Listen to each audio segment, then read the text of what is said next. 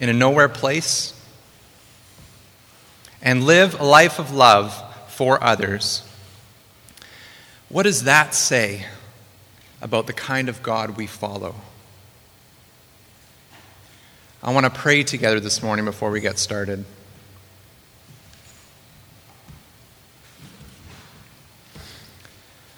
Father, may your presence transform these people into your likeness,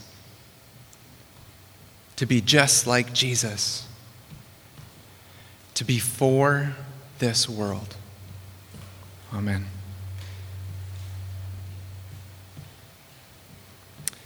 Now, I want to share with you all this morning about my Uncle Herman. Now, this man was larger than life. Herman and his wife Connie ran the family fruit farm in Karameus, BC, just in the interior. They had 3 kids and were significantly involved in the community, with friends and family alike. Their home was always open. When we would visit every year, it was always a good time. The days were full of adventure, climbing cherry trees and stuffing our faces, to riding the lawnmower around the property. And the evenings were a time of feasting and family. And the evenings turned into late-night stories as Herman would fill the ears of hearers with wonder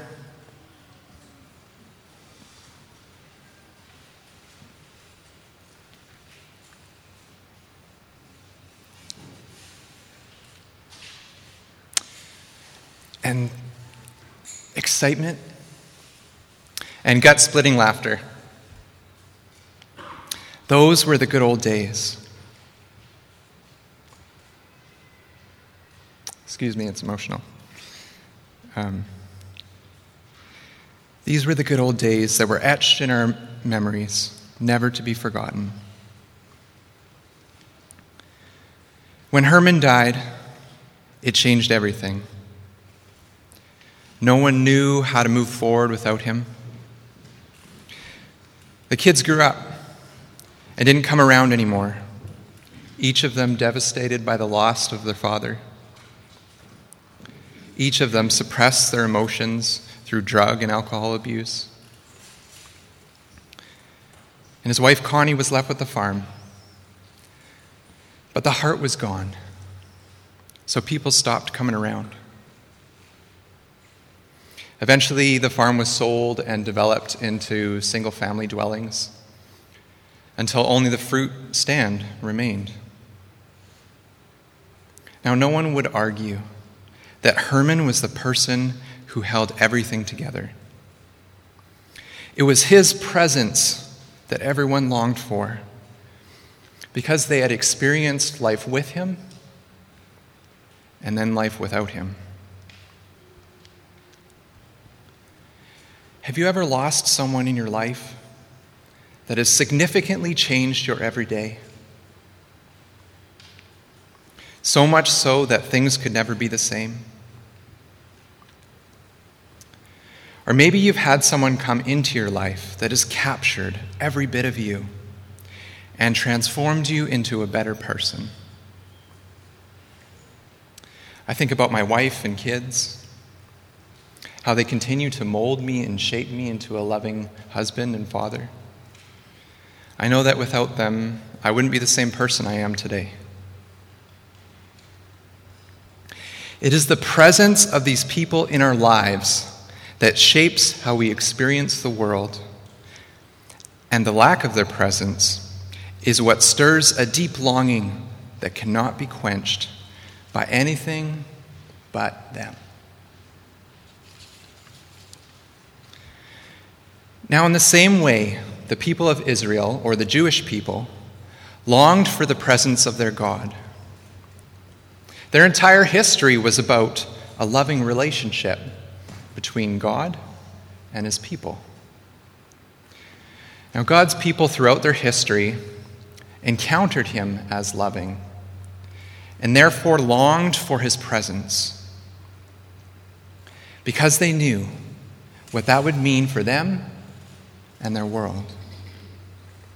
They knew that the presence of their God would change everything for the better. Now, this is a contradiction to how people view the Christian God today.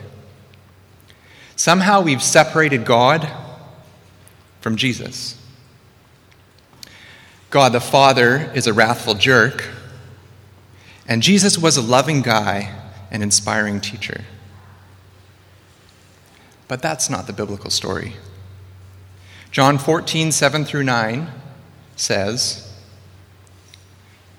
Philip said to him, Lord, show us the Father, and it is enough for us. Jesus said to him, have I been with you so long, and you still do not know me, Philip? Whoever has seen me has seen the Father. How can you say, show us the Father? Do you not believe that I am in the Father, and the Father is in me? The words that I say to you, I do not speak on my own authority, but the Father who dwells in me does his works. God represented in three persons, Father, Son, and Holy Spirit.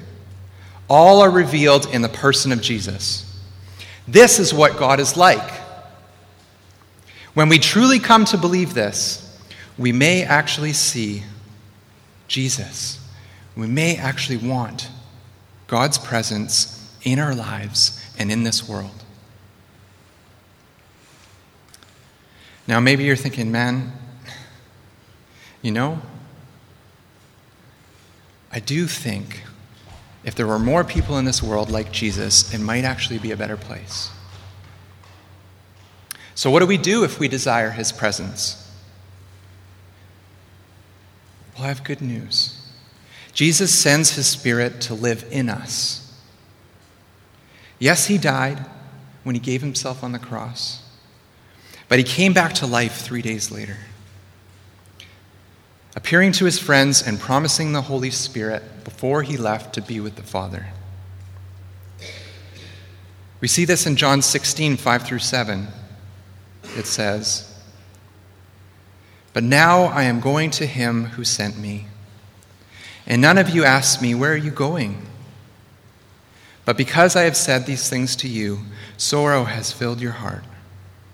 Nevertheless, I tell you the truth. It is to your advantage that I go away. For if I do not go away, the Helper, or the Holy Spirit, will not come to you. But if I go, I will send him to you. In each of us, there is a deep longing for his presence, for our lives to be restored, for the sick to be healed, and for this world to be made new. You see, Jesus is God.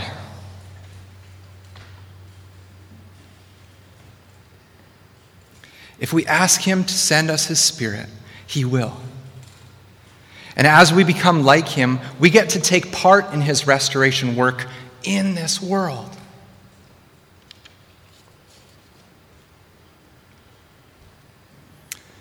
If you're not convinced yet that the presence of God in this world is what we all long for, then consider what the Spirit produces. In Galatians 5, 22-23, it says, but the fruit of the Spirit is love, joy, peace, patience, kindness, goodness, faithfulness, gentleness, and self-control. Against such things there is no law. You see, God is the source of these virtues that carry the power to heal broken things. And if we live by the Spirit, he will work these things out in our lives and in the lives of others around us. For those of us that don't have the Spirit, what is stopping you from experiencing all this in your life and in the lives of your loved ones? For those of us that have the Spirit, wake up. May God continue his work in you, perfecting you in his ways, so the whole world knows his love for them. Can't you see? Like my Uncle Herman to his family, and like those precious to you, God's presence in this world is the hope of the world, as he is the source of all good things. Why do we celebrate Jesus' birth at Christmas? Because we celebrate his presence in the world. His presence here. Jesus revealed to us what God is like and what he desires for us. God sends his Holy Spirit when we ask him and lives through us for others. This is God's presence for this world, and it can change everything. The real question is, will you ask him to do this through you? Will you ask him to do this through you?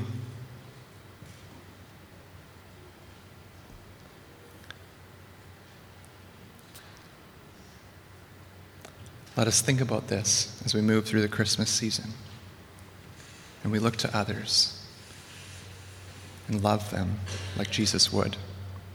I want to close in prayer this morning.